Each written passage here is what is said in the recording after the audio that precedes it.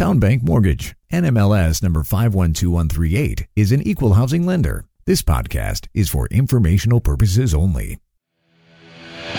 And now, the man born with a 5 o'clock shadow and with the NMLS number 2028201. He is a gentleman. He is a scholar. He is Tyler Crawley. So kind of an uneventful day. All the hype, Fed Day, big announcement from Jerome Powell, and we knew what he was going to say, so I don't know what we were so excited about.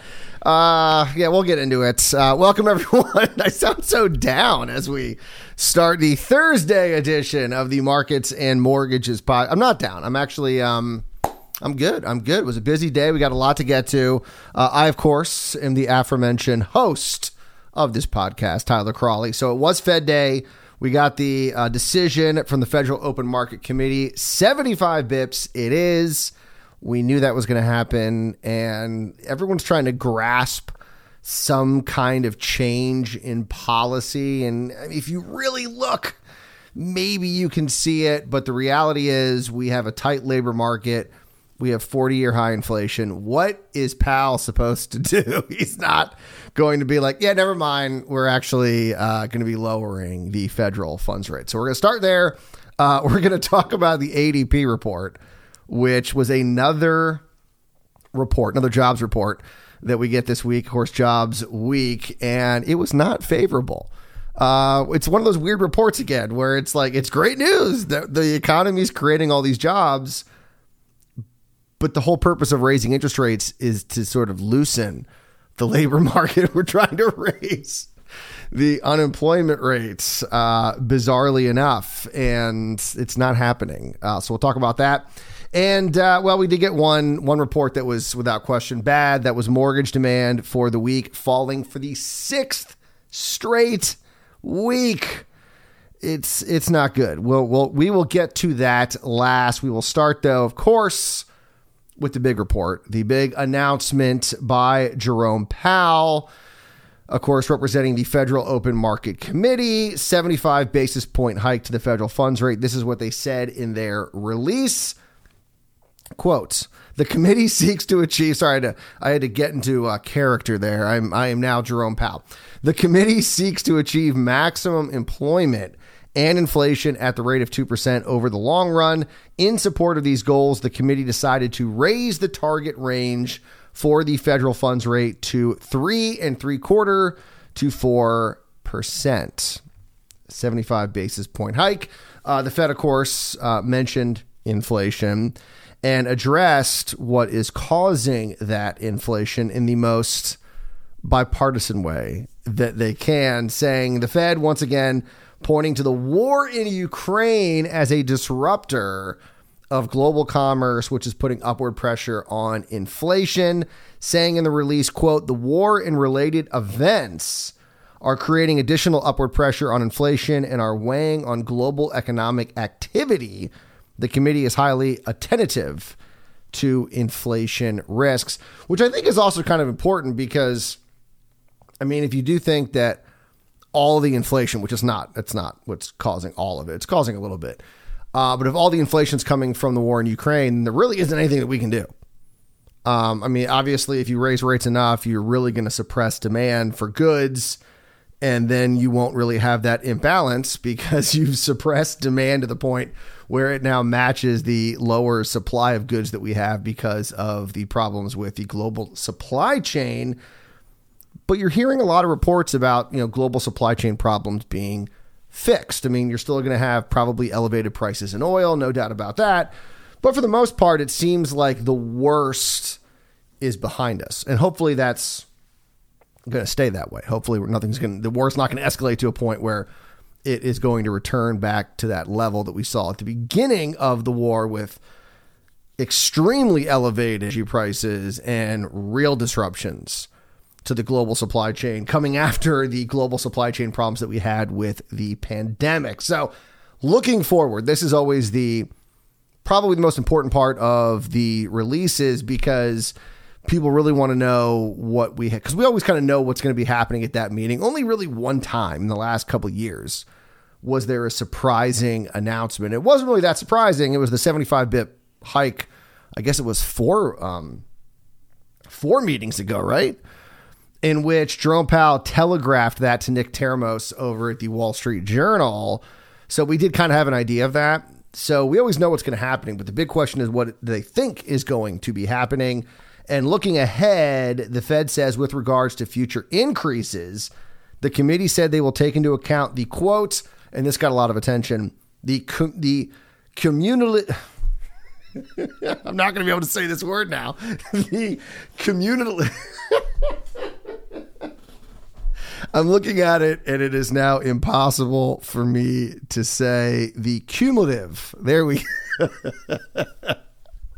I swear I've not been drinking. I have water in front of me. If you're watching on YouTube, you can see the bottle. There is no alcohol. The cumulative tightening, I don't like that word, of monetary policy, the lags which monetary policy affects economic activity and inflation and economic and financial developments. There we go.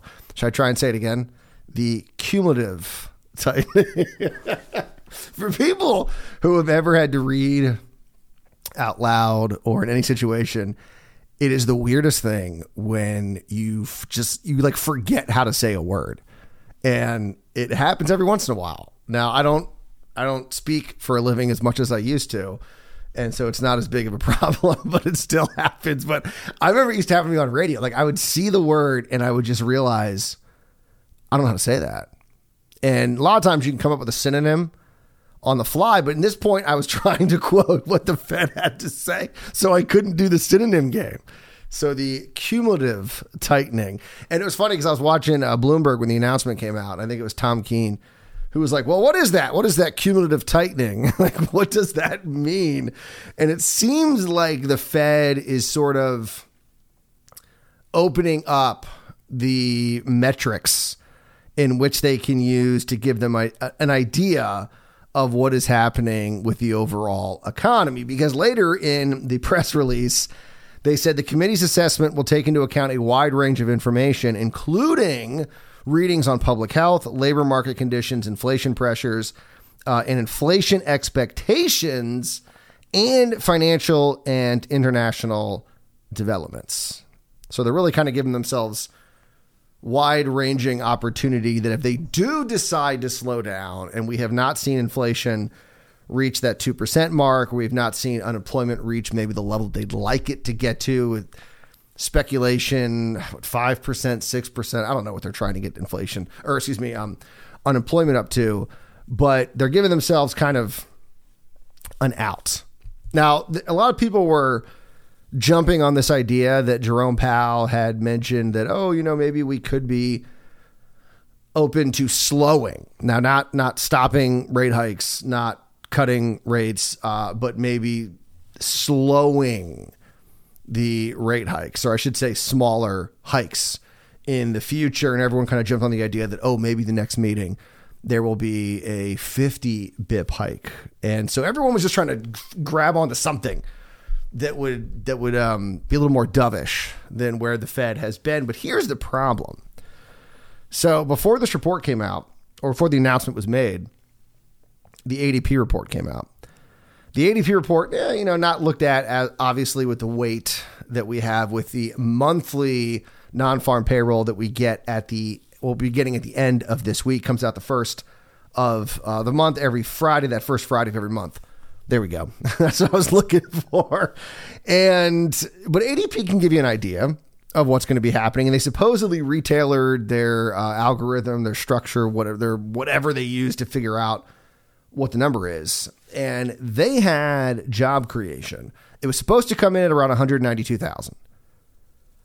I think the non-farm payroll we're supposed to be seeing 200,000. So ADP was given a little bit of wiggle room in that their number was a little bit lower than what we're expecting at the end of the week. And they blew that number, I don't want to say out of the water, but they beat it by a pretty good margin. ADP reported that 239,000 jobs were created in October. That's a pretty big, that's a bigger number. Well, obviously it's a bigger number, but it's kind of a significantly bigger number. And I mean, let's face it. we've seen, what, 4 75 basis point hikes now. The Fed is doing everything it can to slow the labor market. We got a job openings report earlier this week that saw job openings increase after all the hope that we saw the month before when they fell, and now they've increased. They're closer to 11 million than they are 10 million, 10.7 to be exact. And now we get ADP, which is showing us that job creation was almost 250,000 jobs. It's like, I mean, once again, this should be a great report. Look, people are going back to work. This is amazing. But we're supposed to be seeing a loosening of the labor market, and there's no evidence of that. So last month, it was 192,000. This month, or last month, I should say, October, it was 239,000. September, it was 192,000. We are in November. Keep thinking that we are in October. Economists had projected 192,000. I mean, so this just was much higher. And there was a big divide between goods and services in this report, with the service sector adding 247,000 jobs, which means the goods sector, or the good sector, like there's a good and bad sector. The goods sector lost 8,000 jobs. So all this job creation happened in the service sector, and we are a service economy. So that kind of makes sense. And within the service sector, pretty much all those jobs came from leisure and hospitality. They reported a 210,000 job jump in October, followed by trade and transportation, utilities, which created about 84,000 jobs. And every other category was in the red, with professional and business services reporting the biggest drop, with about 14,000 job cuts in the month of October. And what's interesting about the goods sector, so in the service sector, we had only 2 categories that were positive, but they were so positive that it made up for all the other categories. I think there's like 4 or 5 other categories that were all negative. In the goods sector, it was like the exact opposite. 2 categories were actually in the positive, but 1 was in the negative, but it led to overall a negative number. 1 industry was in the negative. That was manufacturing, which fell 20,000 in the month of October, while natural resources mining was up 11,000 and construction was up 1,000. And the manufacturing makes sense. If you look at the manufacturing data, it has been slowly falling as the economy weakens, which has led to, manufacturing job loss. It's what's supposed to happen. And speaking of all happening in one category, mid-sized companies took the gold medal. For the month of October, 91.2% of the job gains were in mid-sized companies. 218,000 jobs created came from mid-sized companies. Small businesses only added about 25,000, and then big business lost 4,000. And that kind of makes sense. I mean, you're looking at, big business losing 4,000, and then you see that in the service sector, 14,000 job cuts in professional business services. I mean, what you're seeing is tech and real estate. I mean, I can tell you in the mortgage business there, I saw a report yesterday that, Wells Fargo, there's concern about layoffs there. Their pipeline is down 90%. They have that means they have 10% the amount of loans that they did a year ago. They're down 90%. I mean, that's some crazy numbers. Now, of course, Wells Fargo is a little different. A lot of mortgage companies are down. They're not down 90%. Even though things have been crazy in real estate, they are not down 90%. But because Wells Fargo announced that they were kind of pulling back on mortgage originations, they're no longer concerned with being the biggest. That, along with what is happening in the mortgage industry with rates and real estate, that's how they're now at 10% of where they were a year ago. So that's not typical, but it gives you an idea of where, these job losses are coming from. Now, I did see, I don't know if you guys follow them on Twitter, Zero Hedge was trying to make this like a horrible report. Like, oh, all these jobs were in leisure and hospitality, and those aren't great jobs. I mean, here's the reality. Every other category, for the most part, not adjusting for inflation. All right. So I want to be clear. Not adjusting for, inflation, with regards to population growth, not adjusting for population growth. All the other sectors of the economy have gained all their jobs back from what happened during the pandemic, except for leisure and hospitality. I think they're still down, I want to say over 500,000, maybe even closer to 1 million. And so that means that if you're going to see continued job growth in a situation where we have close to full employment, that job growth is going to be happening in the sectors that are still lagging where they were pre-pandemic. So that's why the jobs are going to leisure and hospitality. And if you want to go ahead and take a look at what these jobs are paying now, because these jobs are so in demand. Go to any restaurant and you'll just see, understaffed, trying to find good waiters and waitresses and what they're willing to pay for it. And so it's not necessarily a horrible thing that a lot of these jobs are being created in leisure and hospitality. So I wouldn't say this is a disaster report. That's what the job growth is going to be. We're at pretty much full employment. So the one sector that's still, once again, lagging from pre-pandemic levels, that would make sense. That's where the majority of the job growth would be. And then let's not forget trade, transportation, utilities, 84,000. So,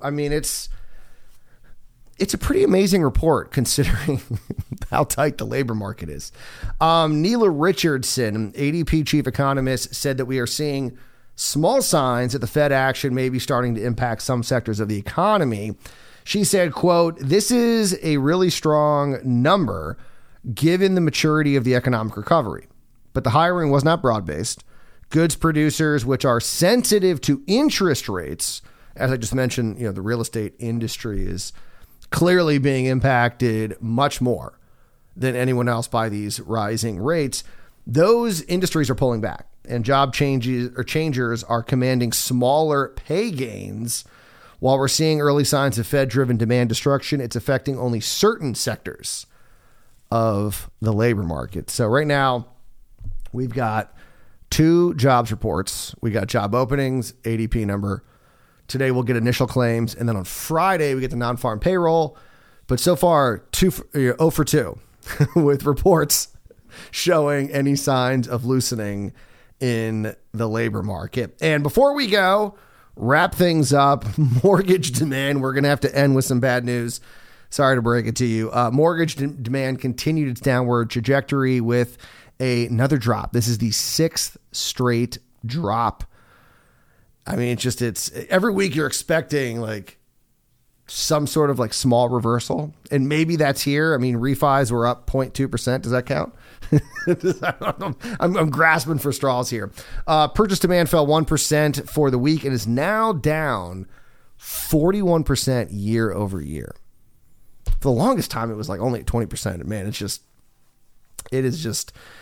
has plummeted. Now it's down 41% year over year. Refi demand, as I mentioned, is up 0.2%. That's the silver lining that we can find, but still down a whopping 85% from the same time 1 year ago. There was a piece in the Journal a couple days ago about, I think it was Rocket Mortgage, and how they were completely relied on refis, and now because refis have pretty much disappeared, they quoted, I think it was Black Knight. And that number's probably actually fallen since then, because I think that report was from a couple months ago.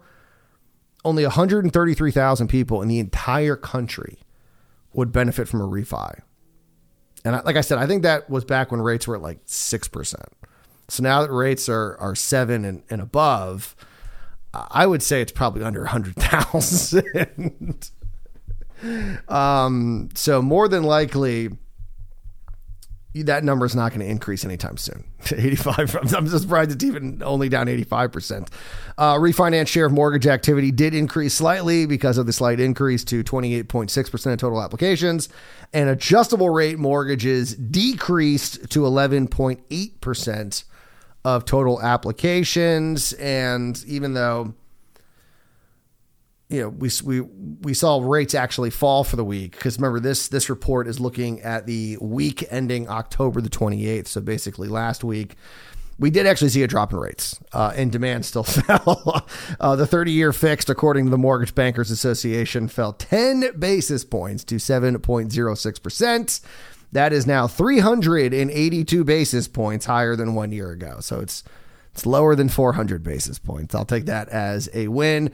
The 15-year was down 2 bips to 6.37%, and the 5/1 ARM was down 7 basis points to 5.79%. Joel Kahn, economist over at the Mortgage Bankers Association, said demand fell despite falling rates and refis continue to be non-existent, and kind of for a good reason. Kahn said, quote, excuse me, need a sip of water. No, I'm good. I thought I was going to have a cough there. Joel Kahn said, with most homeowners locked into significantly lower rates, refinance applications continue to run more than 80% below last year's pace, while the refinance share of applications was 28.6%.